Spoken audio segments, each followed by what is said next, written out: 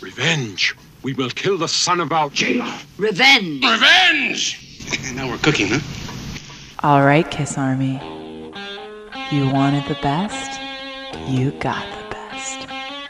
Now close your eyes. You're about to be podcasted. Yep. All right. Ready. And with that familiar music, you know you are listening to the podcast. I'm one of your hosts, Ken Mills, and I'm Gary Schaller. today we are joined by the ever hairy Matt Porter, BJ What's up, Kiss Cramp, Army? BJ Cramp, Hello. and Chris Sinzak, How's it going? and the other Chris Karam. Howdy. So we're talking about Revenge today. Glad everyone is here to talk about a record that I think reinvigorated the Kiss Army to a great extent. I think we'll all be talking a lot about the impact that this record had on sort of the faith that fans had in Kiss, particularly after the 1980s and so on. Of course, that is Revenge. Mm-hmm. It's been one of our most requested shows. 7 years we've been doing this, and people have been wanting to hear more about our thoughts on Revenge and talking about that record in depth. And I know for me, I have a lot to say about it. That was a really important record for me at a time when I really needed a great Kiss record. Mm-hmm. How would you rate the album just overall, Chris Sinzak? I absolutely love this album, and I know some people think it's overrated. I'm sure some people that are with us today think it's overrated.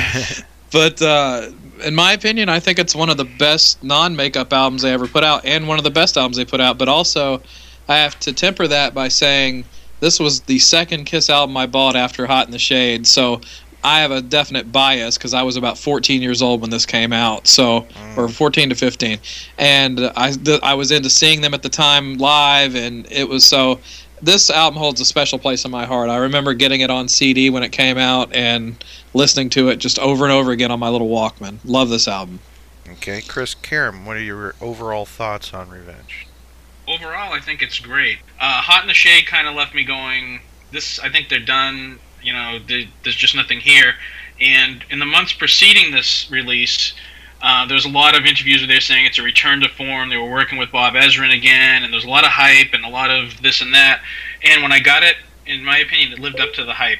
And I agree with Chris, it's definitely one of the best non-makeup, probably the best non-makeup album. And one of the best records Kiss has ever done. It's just a great return to form, and they're firing on all cylinders this time. Matt? I'm going to agree. I mean, I'm going to say, again, it's one of my favorites. I think it does depend where you were at the time. I was about 24 years old. I think it's a kind of a sexy, dirty album. It makes, Gene's singing in the voice of the devil right off the bat. It's what I was looking for at the time, and I think it still holds up as one of the best non-makeup Kiss albums that's out there. And because we need to, our fans are telling us that we need to have somebody that disagrees with everything else on the show. So, BJ, what do you think about Revenge? Yeah, I guess I'm the odd man out here. Yeah, I'm the person who thinks it's way overrated. Might be my least favorite non-makeup album, so probably one of my least favorite Kiss albums, period. So you like Hot in the Shade better than this? Yeah, I had the guts to say that on the last episode. God bless you. Or the insanity. I understand that it's better production, better guitar sound, stuff like that, but for me, what it comes down to is the songs, and I just don't think the songs are better. That's just my opinion. Well, for the guy on the Kiss Fact who wrote that Podkissed is unfair and unbalanced, look, we have something of everything for you today, okay? You're wrong, Matt Porter. Well, we put out an ad for Kiss haters, but nobody replied, so it's tough to, Yeah. Well, look, when Revenge came out, I was 18, I think, and Kiss were my favorite band. They've been my favorite band pretty much my whole life. I bought this record the day it came out. But, my favorite stuff for the non-makeup Kiss, it was always the Paul Stanley songs. Those are the main songs that I loved through the 80s.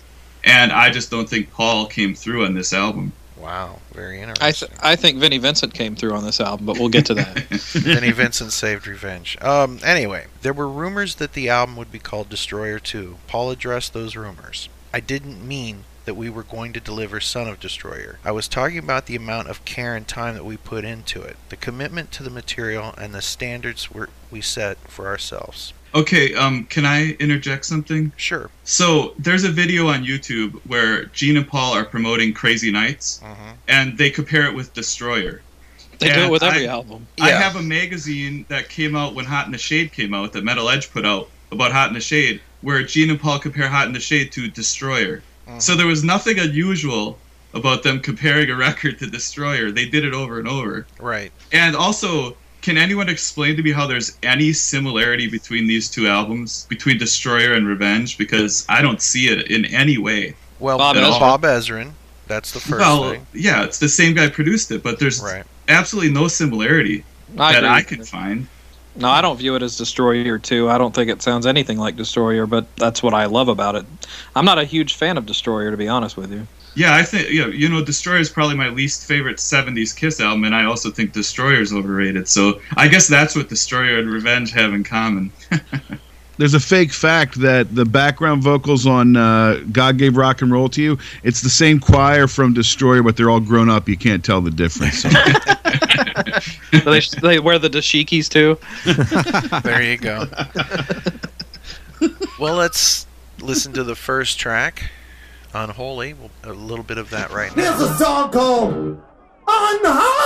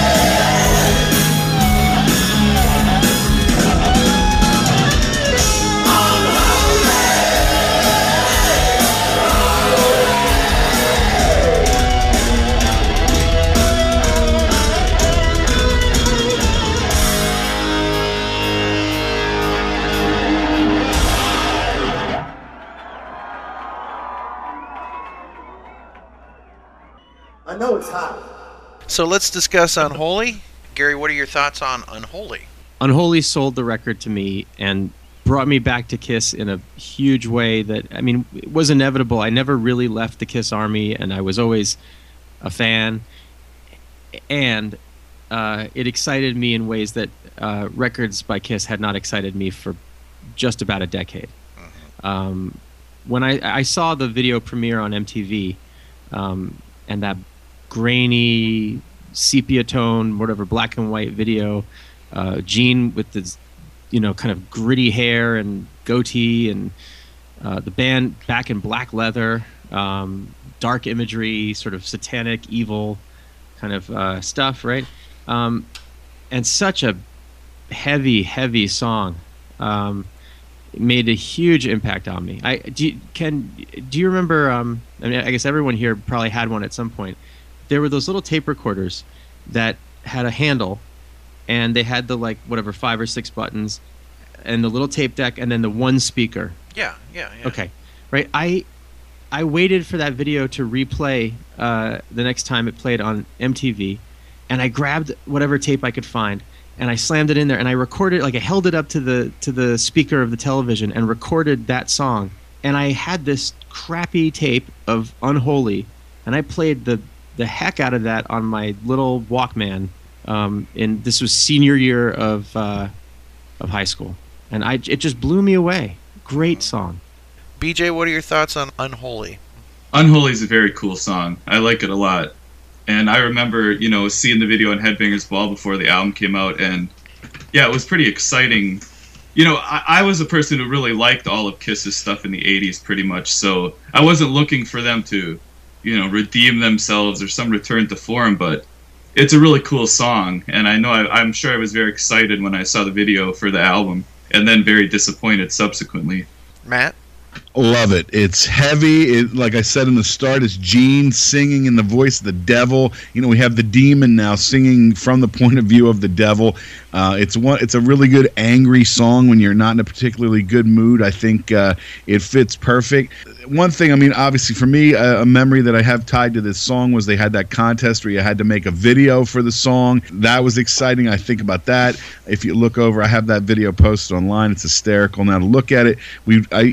Thank God for the internet. I actually was able to find the person who won that contest. He posted his video. This guy, Mike Keller, actually won that contest. I tie it closely to this time, 1992, and this was I think it was a great way to start the album. I really love the song. Chris Czynszak. Oh, well, this song, in my opinion, shows the songwriting brilliance of Vinnie Vincent and Gene Simmons when they get together. Because, these two, when they get together, they churn out some really good songs. And this is one of the best Kiss songs ever written, in my opinion. And as BJ mentioned, I remember when the video came out, and I remember my friend telling me when the video came out because he saw the premiere of it before I did, and he was. I remember him calling me up and going, "You are not going to believe what the new Kiss song sounds like," because he hated Kiss. He thought they were cheesy and corny. He was into Anthrax, Nuclear Assault, and stuff like that.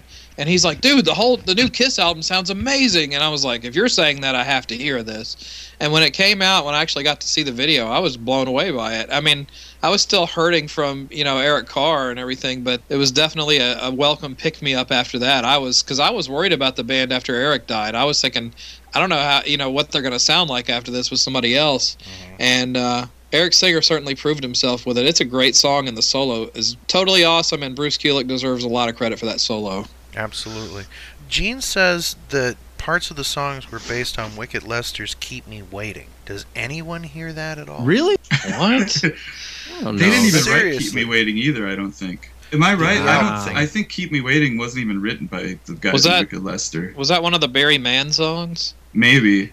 That's insane. I've never read that, but I heard it was based on Beth. That's Beth after the divorce. Unholy was the first Gene Simmons written single, A-side, in nearly 10 years. According to Gene, the song was based on parts of Wicked Lester's Keep Me Waiting. Wow. Unless there's a horn line that they muted later. I don't know. Yeah, I don't hear that. Chris Karam? When I first heard this song, it was the first indication that, okay, this could be something really special. This could be something really great. And, of course, it was. One of the things I remember reading, it was an interview with Bruce Kulick around the time this album was released, and Bruce said that he loved that Bob Ezrin pushed Gene and Paul around. That he just wouldn't let, he'd tell them do that again or that's not good enough. And of course he pushed Bruce around too, but I guess after all those years of, Gene and Paul producing or calling the shots, it was nice for him to see that happening. And I truly think on this album that Bruce Kulick came into his own as a Kiss guitar player. Not that he hadn't played well on the previous albums, but on this album I just felt like, okay, Bruce is firmly a member of this band now. He's not a replacement for Mark or for Ace. He's the man. It says here, Bob challenged Bruce during the recording of this album to play with far more aggression. According to Bruce, our producer pulled a real psychological trick on me when it came time to record my leads. He told me he wanted to do a solo from my balls without any pre-planned fancy stuff, and then informed me that he didn't think I could do it. I'll tell you, that got me so mad, it lit a huge fire under my ass, which is exactly what I wanted to happen. It's exactly what he wanted to happen. If you listen, you won't hear any two-handed tapping tricks on Revenge. I just found a suitably nasty tone for each solo and went straight for the throat. So, that's pretty cool. It sums that up.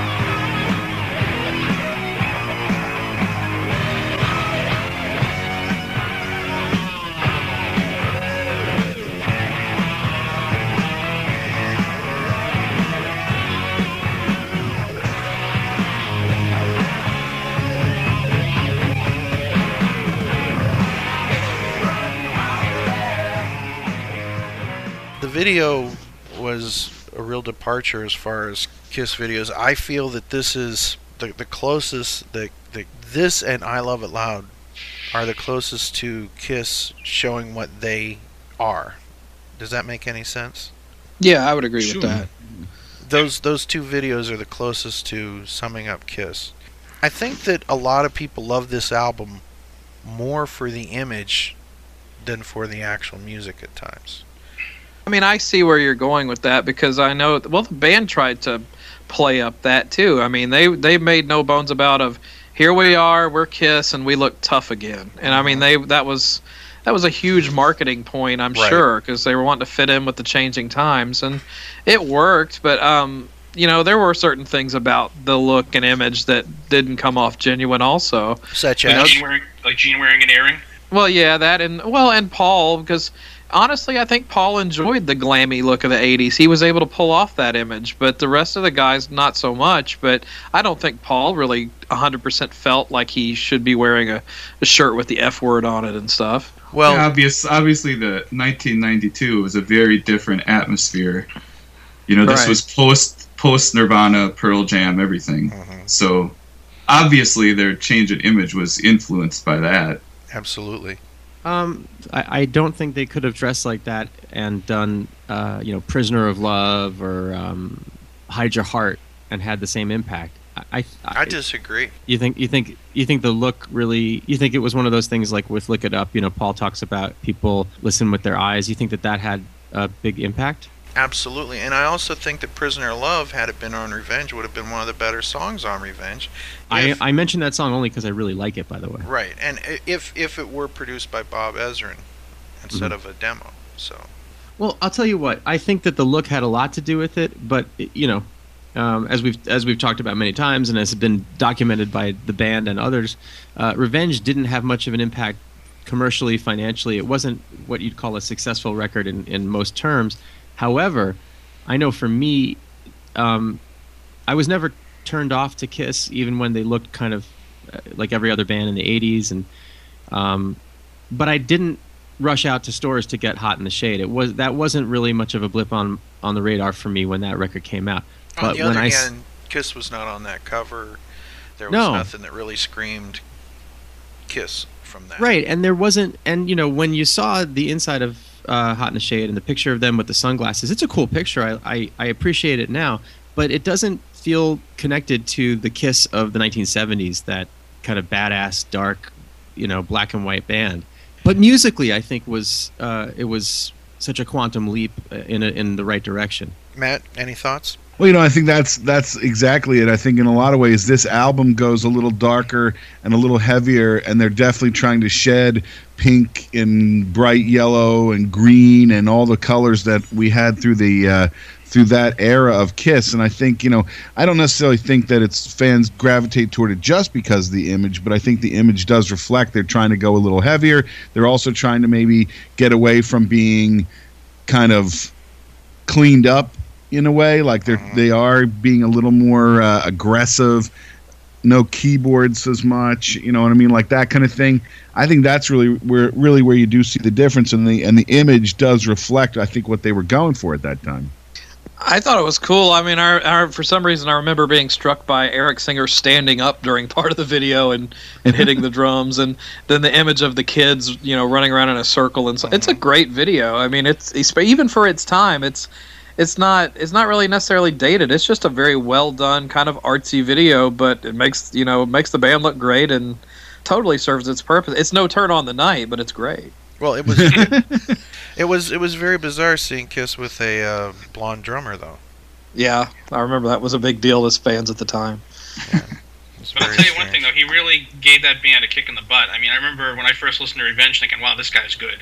Mm-hmm. Yeah. And I really think it just revitalized the band at a time when, they were coming out of the, Hot in the Shade and then Eric Carr passing away, and here they were kind of restating their purpose, or rebooting, or whatever you want to call it. Mm-hmm. One of the things we were kind of discussing a little bit before we started recording, the band was using the F word quite a lot. It seemed like they couldn't do a show without saying fuck, and I always felt it was kind of disingenuous to see Paul Stanley flipping off a camera and he's actually pointing to the middle finger.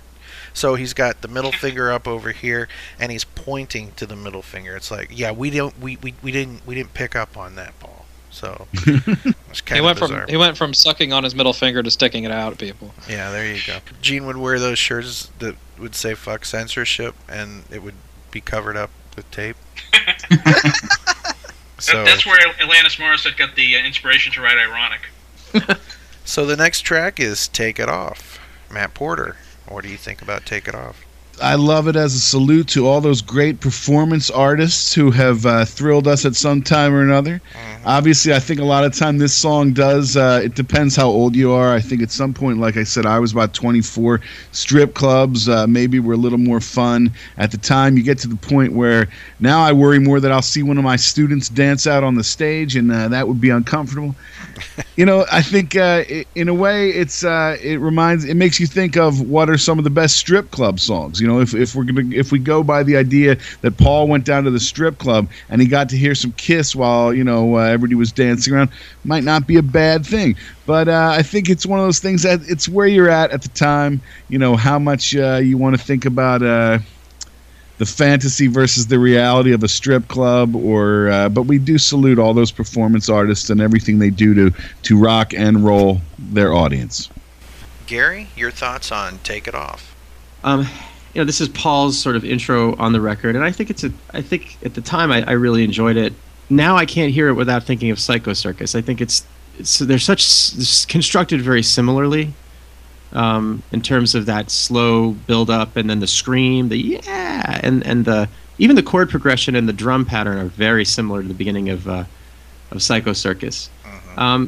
It was good to have Kiss be lascivious again, and I think that there's a reason why it didn't hold up past past the mid-90s. It's not a song that gets a lot of attention past that. I think it's somewhat unremarkable. That's my opinion. Chris Karam. I like the song musically, but when I listen to it now, I feel I kind of agree with Matt. I feel like kind of lyrically it's kind of cheesy and almost like Paul was kind of trying too hard to sort of, as an ode to, strip joints and all that kind of thing. I mean, I was kind of in the same boat as Matt at that time. Strip joints were kind of cool, and now I'm in a different point in my life, and they don't really have the same appeal.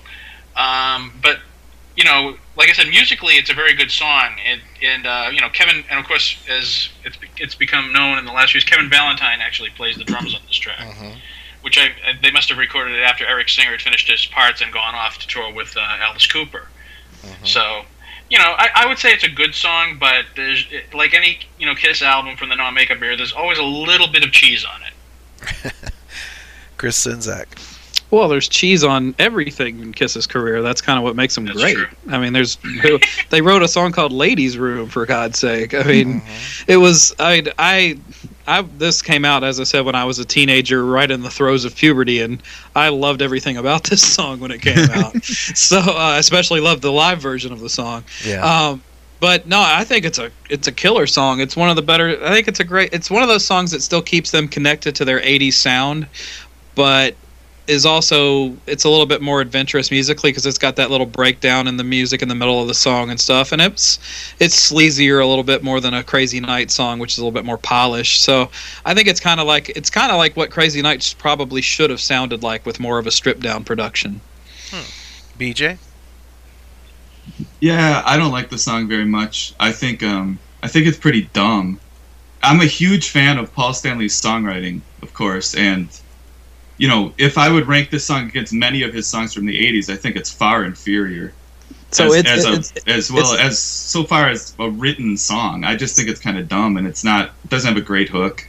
It's not kind of as generic. It's not as highbrow as All Night. Nothing could aspire to that. I don't think it's any more highbrow than All Night. No, you know, it's more well performed though. But it's certainly a song like Who Wants to Be Lonely or I'll Fight Hell to Hold You or Silver Spoon. Those songs kick this song's ass, in my opinion. So, and you know, the whole narrative that Revenge was some return to form or they regain their artistic integrity. Well, take a look at this song. You know, it's produced differently, but otherwise it could fit on any song from any album from the '80s. I agree with you there. Maybe not The Elder. Yeah, I mean any non-makeup album. Take off your armor. Yeah. Well, you know, they could have just, you know, put this in the Elder and made up whatever part of the story it signified. Well, Kiss Confidential was pretty darn cool, and the live version of this is definitely something that I enjoyed checking out back in the day. And I'll just let it go at that. This one's called Take It Out! Take it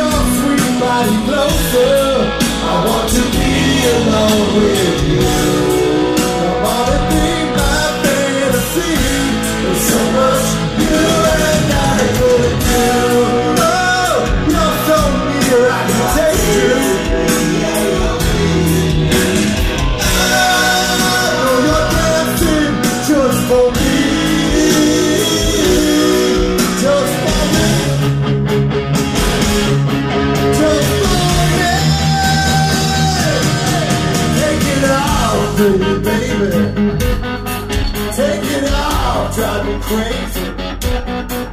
You know you make me so high. Come on and show what you got. Take it off, baby. Take it off, give it to me. Take it off, knock it screaming. Come on and show what you got. You got me so high. Take it off.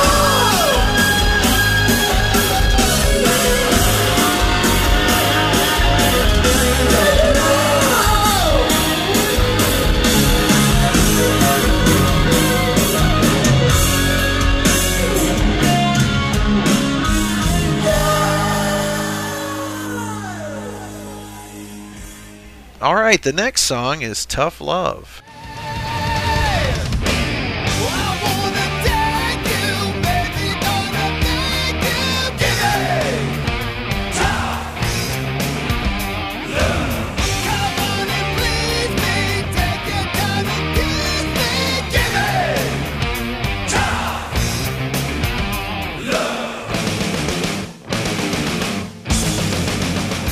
Chris Czynszak, take that one. This one was kind of a grower on me. I didn't necessarily, excuse me, I didn't love it at first. It was one that I typically skipped over because Take It Off had such a good pace to it, and then this one was a little bit more.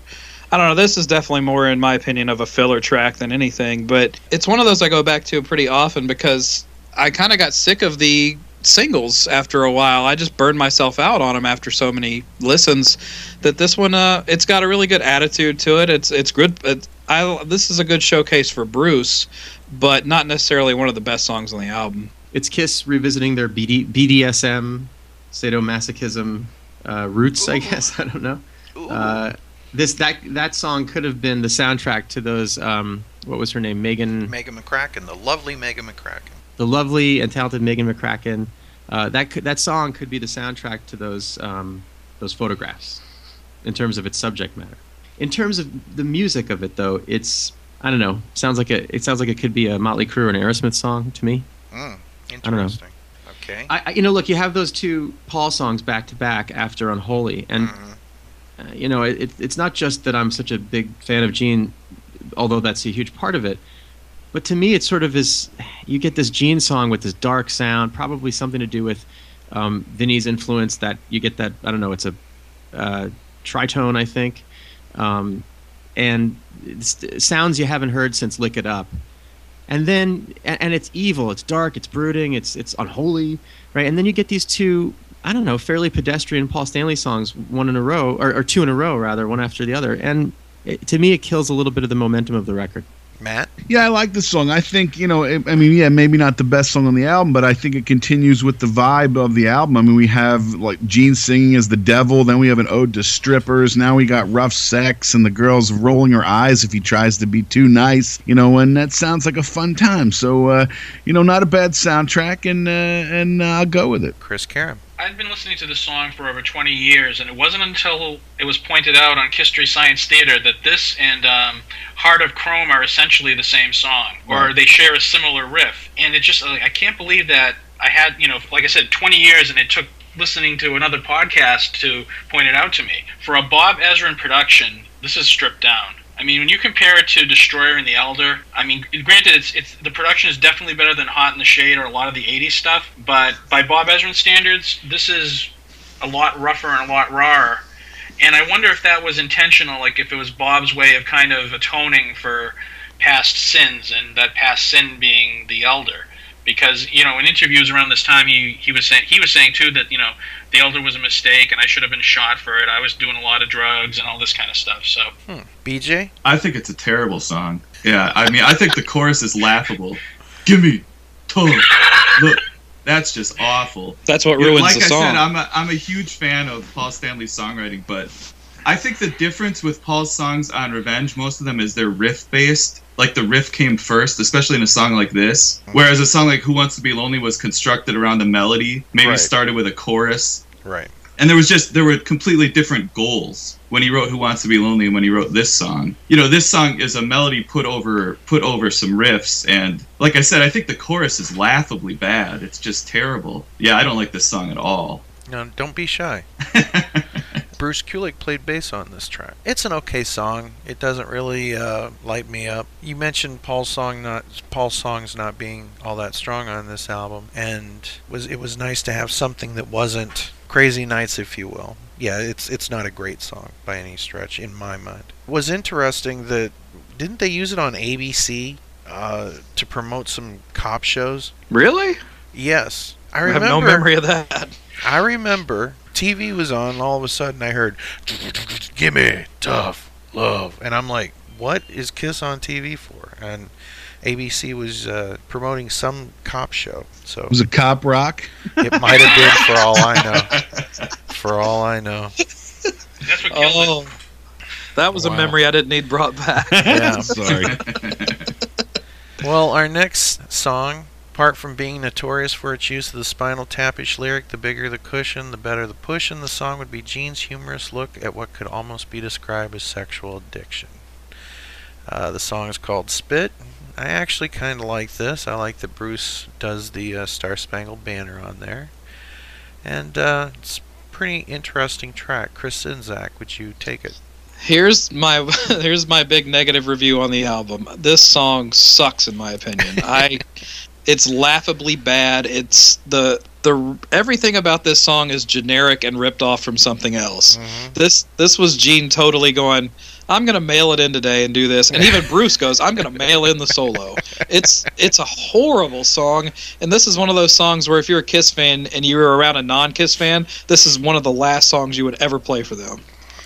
Wow. That's my Because I think that Star Spangled Banner part always... I remember playing this at parties and stuff. People would be like, oh, that's really cool. Of course, they were drunk. So, anyhow. Gary, your thoughts on Spit? I feel like as the two Paul songs sort of dulled the momentum of the album, this brought it back for me. You get, once again, Gene, in all of his demonic glory. It's nice to have the shared lead vocals by Gene and Paul. I mean, there aren't too many Kiss songs that I could think of that have that, and when they do, it's usually something that I really enjoy, and this is no exception. I love the attitude on this song. There's a real groove to it. Great guitar playing by Bruce Kulick. Just slamming guitar playing. The band sounds super tight, very heavy, lots of attitude. Love it. What do you think about the fact that they didn't say shit instead of spit? I think it's repeated on side 2 when they don't say fuck. But I tell you, they more than made up for that in concert. I know I've discussed this on earlier podcasts, but it was like every other word out of Paul's mouth was the F-bomb when I saw them on this tour. Yeah, and there's that picture of Paul giving the finger and pointing at it. Yeah, here it is. And they would wear shirts that said fuck, but they'd have tape over. Yes, not suitable for work. I gotta say, Paul really sings like a monster on Revenge. I mean, I'm just thinking about Spit and Take It Off and Tough Love, and his voice is just slamming. More than his voice, though, it's the attitude behind it. So much authority there. Really great. And it's cool to see Gene and Paul switching off on vocals a little bit. It's one of the things I've always loved about Kiss was the interchange between the vocals. It's one of the things that delights me about the song Take Me Down Below. Yeah, I agree. Mm-hmm. Matt Porter? This song, I think because, like you said, the Spinal Tap-ishness of the lyrics, and, everybody kind of looks at it as, well, maybe, obviously it's, not maybe some of the finest songwriting, but you know what? I like the incentive so much of the song. Obviously, Fat Bottom Girls, you make my rockin' world go round. It's not a bad way to start the day. And, if you want to, all the best roller coasters have big curves and a lot of movement. So it's like, I'll go with every cliche I can find. I like it. If I'm driving the car, I'll crank this one up. And I like the imagery that I paint in my mind, maybe more than you guys like the song. But, it's, hey. BJ? Yeah, this would be a shocker, but I think it's a terrible song. The podcast. I can imagine myself when I first put this album on, when I first got it, and hearing Tough Love and this, and then just thinking, oh shit. But Yeah, the fact that Gene actually used the Spinal Tap lyrics making fun of him and didn't know that they were Spinal Tap lyrics, according to Gene, he said he didn't know. That's so worse. there's a bit of irony there, but I read somewhere Bruce Kulick said that the lyrics of this song went through a dozen rewrites, which What? God, I hate to hear that what was the first probably 11 in one of the Kiss Fact books. That is hilarious. Yeah, this is a horrible song, in my opinion. Wow. Chris Karam. Can you say Led Zeppelin? You know, I give this to me is like a Led Zeppelin homage with this, you know, Jimi Hendrix being referenced during the solo. You know what? This song is cheesy and it's all the things that all you guys have said, but you know what? I love it. It's just a fun song to me. And it's definitely, like I said, it's definitely Led Zeppelin because the riff and then the whole lot of woman thing in the middle. And of course, the funny thing about the Spinal Tap thing was that a few months later, when Kiss was doing their Revenge tour, they were playing in Worcester, Massachusetts. Worcester. And there was an article in the local paper that week. It was an interview with Gene, and they said, well, you know, they were talking about the makeup and why they took it off. He said, well, you know, we didn't want to become like Spinal Tap and that kind of thing. Mm-hmm. And then a few paragraphs later, he talks about how they're going to blow up the Statue of Liberty on stage. Mm-hmm. And I just thought, well, there's your Spinal Tap moment. But, you know, getting back to the song, you got to give them credit. At least they didn't say shit, you know, because it don't mean spit to them. Right. But I like Absolutely. it. It's fun, and you know, I could see why people don't like it though. You know, because obviously we just had some very fair and balanced commentary on that. You know, that's gonna be a catchphrase throughout the whole episode. They didn't use shit because the alternate titles were actually Duck and Swallow, and this they didn't make the cut. So. That's great. According to Gene, the song does have a message. It doesn't say, look how big my cock is. It says, I need a whole lot of woman to keep me satisfied. It's in keeping with rock and roll traditions that go back to Good Golly Miss Molly. That's from Hit Parader 1992.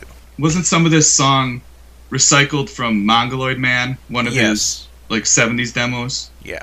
What Gene song isn't recycled from? They're all Yeah, recycled. right. Well, Gene's he goes green. He wants money and he recycles. So there He you go. goes green. That's great. At least he's consistent. I've been recycling for many years now. At least Ken can he's do that better than me. At least he's consistent. We need to do a Gene Simmons recycling commercial for my show. Yeah. I swear to God. I swear to God, on this show, we need to do an interview with not Gene Simmons. Not today. Hi, this is Bruce Kulick, and you're listening to Pod Kiss, the best. Okay, our next track is God Gave Rock and Roll to You 2. Gary, what are your thoughts on God Gave Rock and Roll to You 2? I really like it. It still kind of chokes me up a little when you hear Eric Carr's voice. I think it's just a lovely song, and no, they did. I think they did a great job with it. It feels a little out of place on the record, a little bit. But you need. I think you need some breathing room, or you need some dynamics on a record to make it work, and this made it work. Right. It was great live in concert. It was great in '92, and I loved it again in 2004. And 2010. Oh, did they play that again in 2000? Yeah, they did, didn't they? You're right. Okay, yeah. Absolutely. I think it holds up nicely in concert. Yeah, it was a highlight of that show for me. Cool. Matt Porter. You know, way better than the Argent version, which has you not stepping on snails and flying around like a unicorn or something like that. I don't know, but I think, you know what? In a way, it's funny how this song breaks from the album to this point. It's been kind of dirty and gritty and maybe a lot of cheesy, and then this one tries to present a whole different positive picture. I think I always liked the song because I liked the fact that it really did say, you know, it's an appreciation of the fact that we have this music that we love. Like, where does it come from? How does somebody write these songs? Does it come from somewhere else? I mean, who knows? I liked it.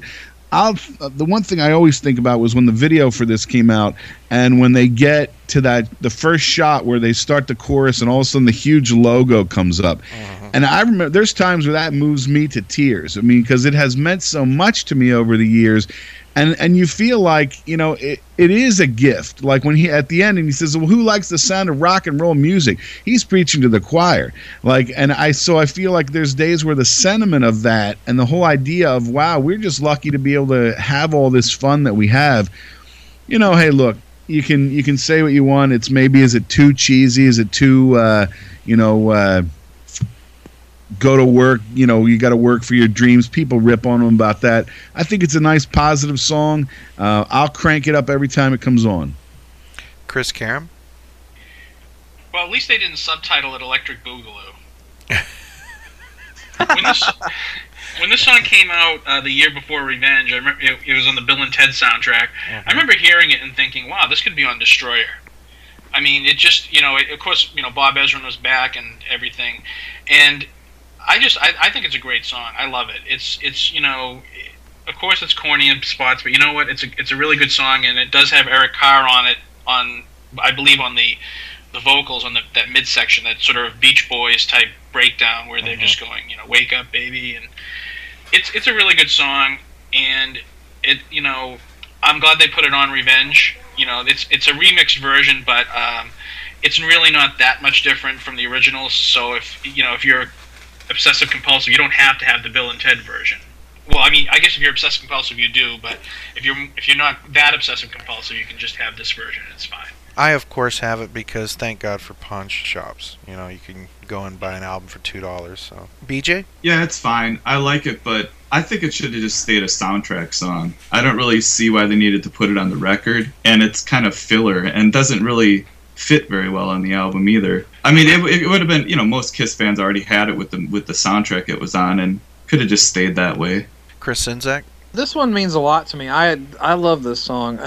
As far as I kind of agree with BJ, it does kind of stick out like a sore thumb on the album because it doesn't really flow with the we're tough and we're going to kick your ass type vibe that they were going for.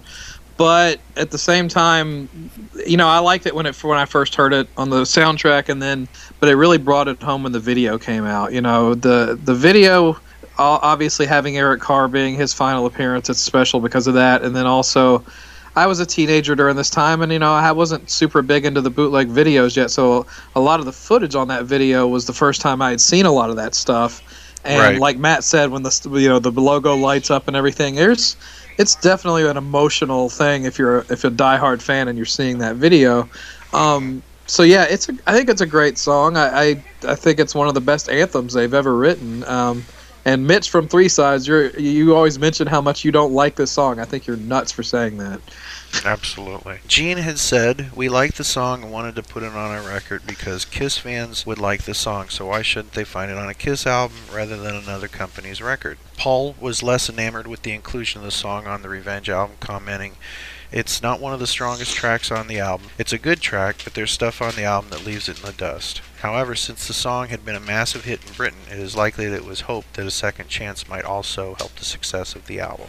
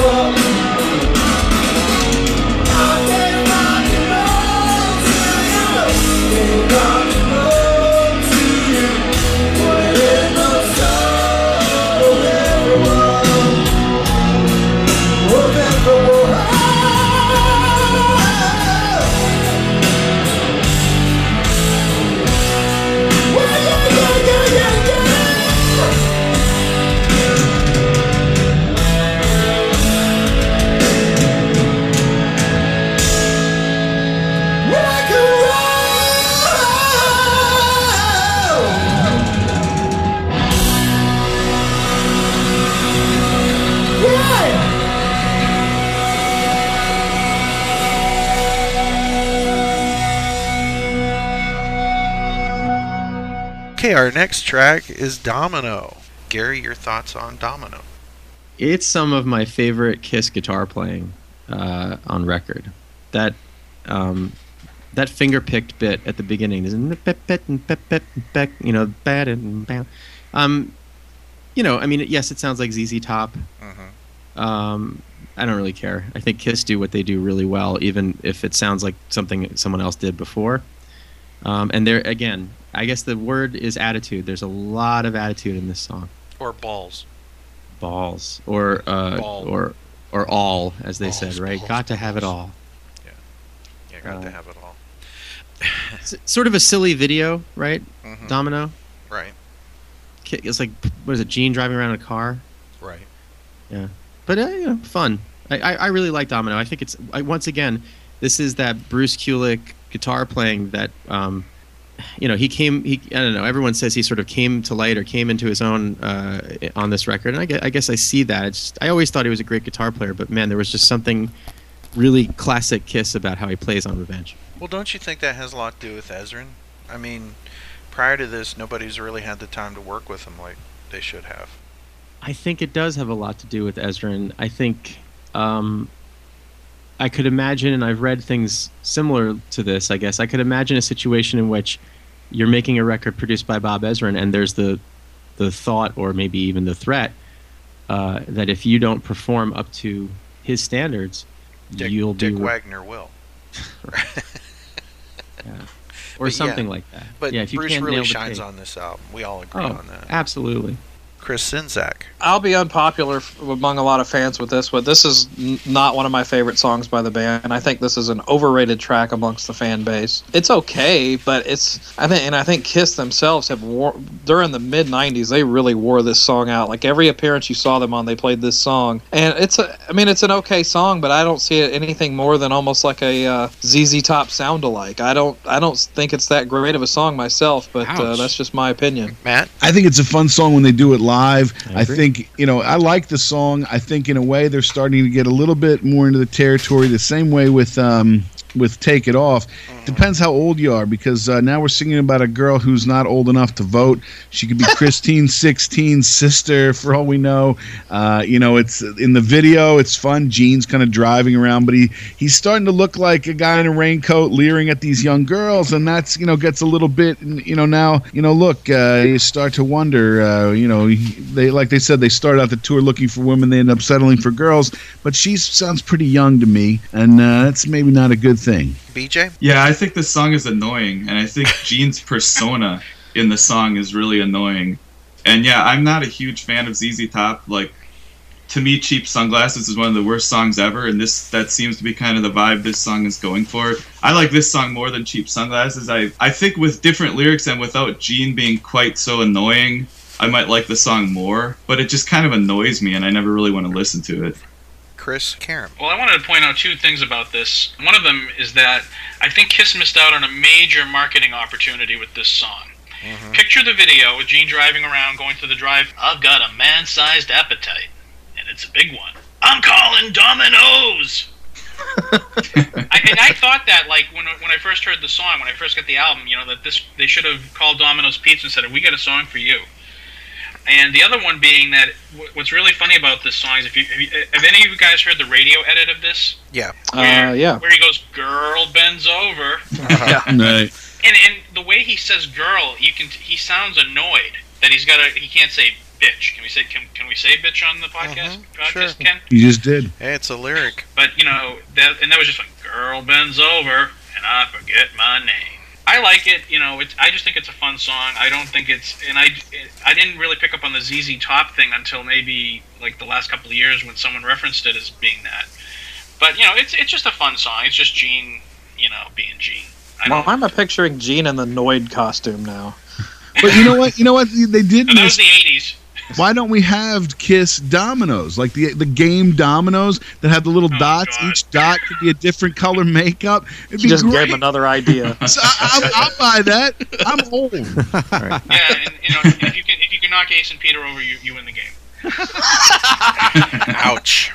The video is kind of strange. First we had Gene driving around L.A., which didn't Gene always brag about? He wasn't able to drive back then. And the one thing that always was kind of weird was seeing Paul play bass in the video. Yeah, I remember that. I remember thinking that's really odd. I don't know what, it's weird seeing Paul with a Punisher. Well, he was driving around, so somebody had to play bass. Right. Doesn't and it seem like this song would be a great theme song for Family Jewels? Because it's just kind of Gene Simmons pretending to be Gene Simmons, which is what Family Jewels is, too. So. Wow. Ouch. Oh, plus, also, wasn't a lot of the music lifted from a song he wrote with Black and Blue, I think? Yep, Nasty Nasty.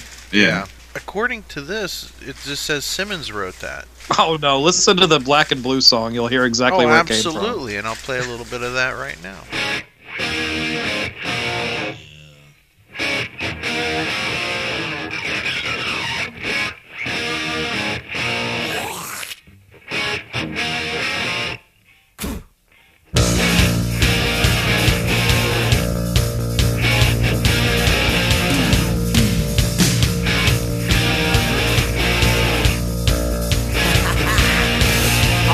Give you all I wanted.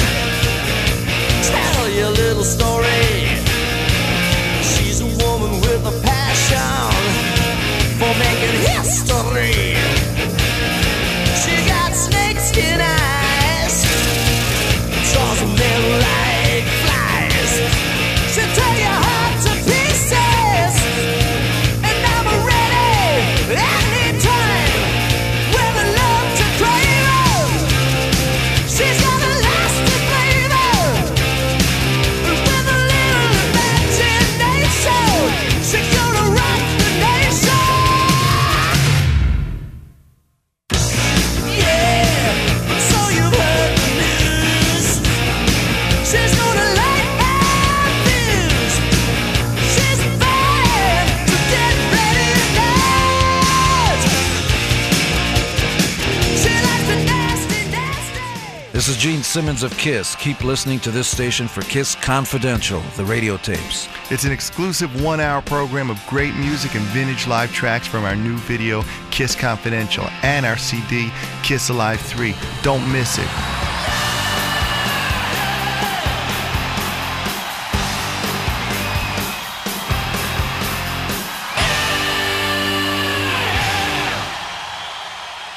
On to Lansdowne, Pennsylvania, and talk to John, a listener of Z95 there in Allentown. Hi, John.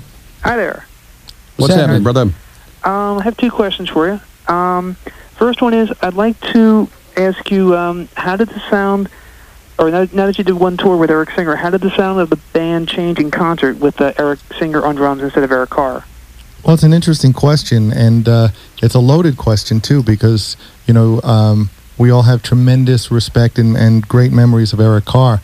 I don't think any of us would be here today without him, and he did a tremendous contribution for the 11 years he was in the band. I think everybody would have to say, from the concert tour that we did and the clubs that we did, under the circumstances that Eric Singer came in under, I think he's been an absolute dynamo. I think the band really has never sounded better, and he's sitting across from me, and I know that right now he likes me even more. He's blushing. Certainly. He is blushing. What's your next question, John? I just wanted, since you have all four members here, I wanted to ask each of you, what's your favorite KISS song to do in concert? Mm-hmm. Okay, this is Eric. I'd have to say probably either Parasite or Watching You. Gene? Favorite one. The only song I get a chance to scream, it's actually part of the lyric. Like that. Deuce. All right. I really got off on, this is Bruce. I gotta say, I got off on the Star Spangled Banner, but that's not a KISS song, so I will say I thought on a whole it was very cool to do. It was a tough song to play live, and I think we did it. Great job on that Star Spangled Banner. Yes, sir, Mr. Stan. Love Gun, Love Gun, Love Gun. All right. Now and forever. You gotta love Paul's favorite song. You gotta love Love Gun. Thank you, John. My favorite songwriter. His favorite songwriter and his favorite vocalist. Well, we're going to wrap up our discussion of Side 1 of Revenge, and we hope that you come back for Side 2 of Revenge with the whole gang here. Thank you for listening. See you next time. And that is our show. Thanks again for listening. Be sure to check us out on the web at www.podkist.com. You can also find us on Facebook and on iTunes. If you'd like to contact the Podkiss, please drop us a line at podkiss@gmail.com. Big thanks to Julian and everyone at KissFAQ.com. They've got great information there and a terrific message board, too. Thanks also to Keith LaRue and everyone else at Kiss Online for their great work representing the hottest band in the land. And as always, a big thanks to Paul Stanley, Gene Simmons, Ace Frehley, Peter Criss, Vinnie Vincent, Bruce Kulick, Eric Singer, Tommy Thayer, and the memory of the late great Eric Carr, and the late great Mark St. John. You are Kiss, and we are your army. Podkiss is created by the Kiss Army for the Kiss Army, and it is available for free as an internet download. If you like what you hear on our show, go buy it and support the people who made it. Podkiss is not affiliated with Kiss or any of its members past or present. On behalf of myself, Ken, and the whole rest of the Podkiss crew, thank you for listening to Podkiss, the Kiss fanzine for your ears. I'm telling you guys, I am all messed up. This K-Tel presents the stupidest moments of Podkiss. There we go. Nice. Yep. I got a body built for sin and an appetite for passion. Michael Jackson sings the best of Kiss. Come on. I wanna rock and roll all night. That would be more like Frankie Valli. Do you ever hear the name Billy Sheehan and start singing the song in your head? Billie Jean? Billy Sheehan is a bass player. He's just a guy who plays the bass. He is really great.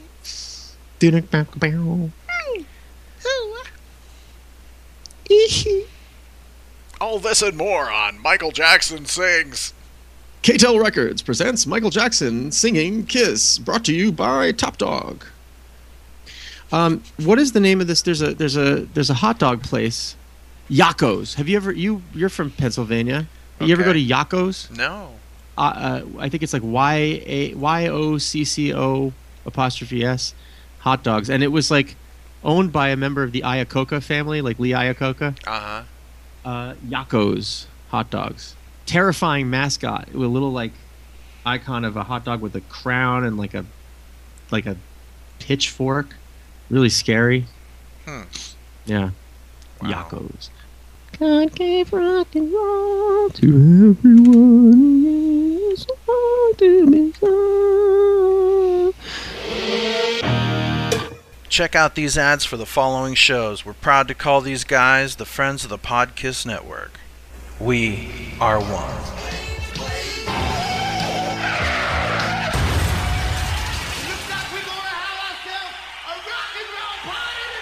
That's right, Kiss Army. We're having a rock and roll party, and you are invited. Tune into the Strange Ways Kiss podcast and hang out with your Kiss Army brothers, Jody Havnock, Clinton Harris, and D-Rock. Join us where we celebrate and discuss the gods of thunder. That's Strange Ways Kiss podcast. You can find us on Facebook or Podomatic.com. We'll see you there. You wanted the best, you got the best. And if you want the hottest show on Monco Radio, join us in the Kiss Room.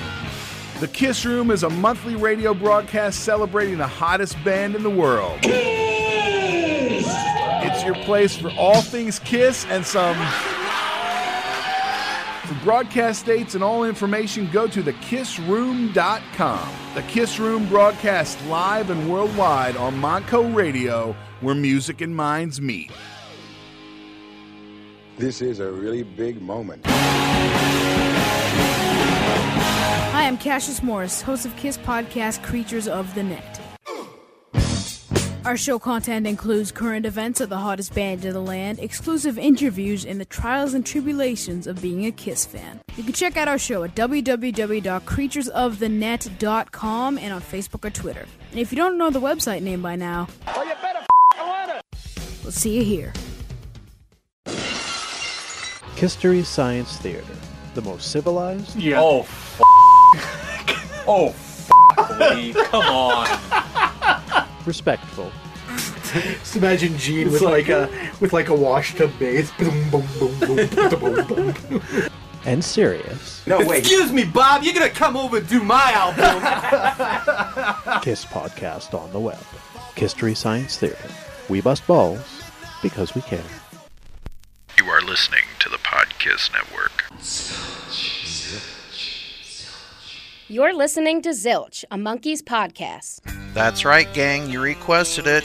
Finally, a monthly Monkeys podcast is coming your way. Follow us as we discuss the adventures of Mickey, Mike, Davey, and Peter. That's right, the Monkeys. Take some time out of your busy day and monkey around with us. So join us on Zilch, the podcast full of monkeys. Doctors define modern rock disorder as a sudden, intense drop in musical taste affecting all facets of the victims' lives and the lives of those around them. Over 20 million Americans suffer. Do you? Is your newfound love of Axe body spray, leather wristbands, and mountains of hair care products driving those close to you crazy?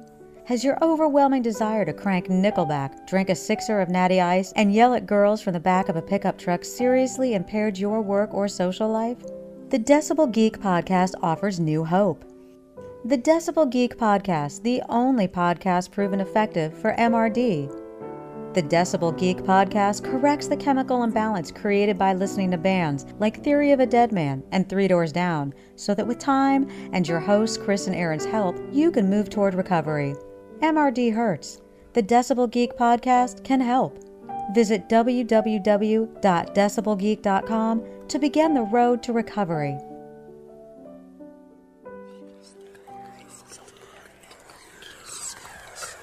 It's time for some cheap talk. You're listening to Trick Chat. Their mommy's alright, their daddies are alright, they just seem a little weird. They even got their Kiss records out. This is Ken from the Podkiss. Join me, Matt, Andrew, and BJ as we talk about 4 great guys and 3 great chords. Cheap Trick. If you're a Kiss fan, chances are you've checked them out. So please check out our show, Cheap Talk with Trick Chat, available for now in the Podkiss feed. Keep cheap trickin'. Someone, somewhere, is needing to hear from you. Someone needing to know that you care. Care enough to give the gift of Podkiss. Tell a friend about Podkiss today. Download us on iTunes, friend us on Facebook, and rock your ass out. Podkiss.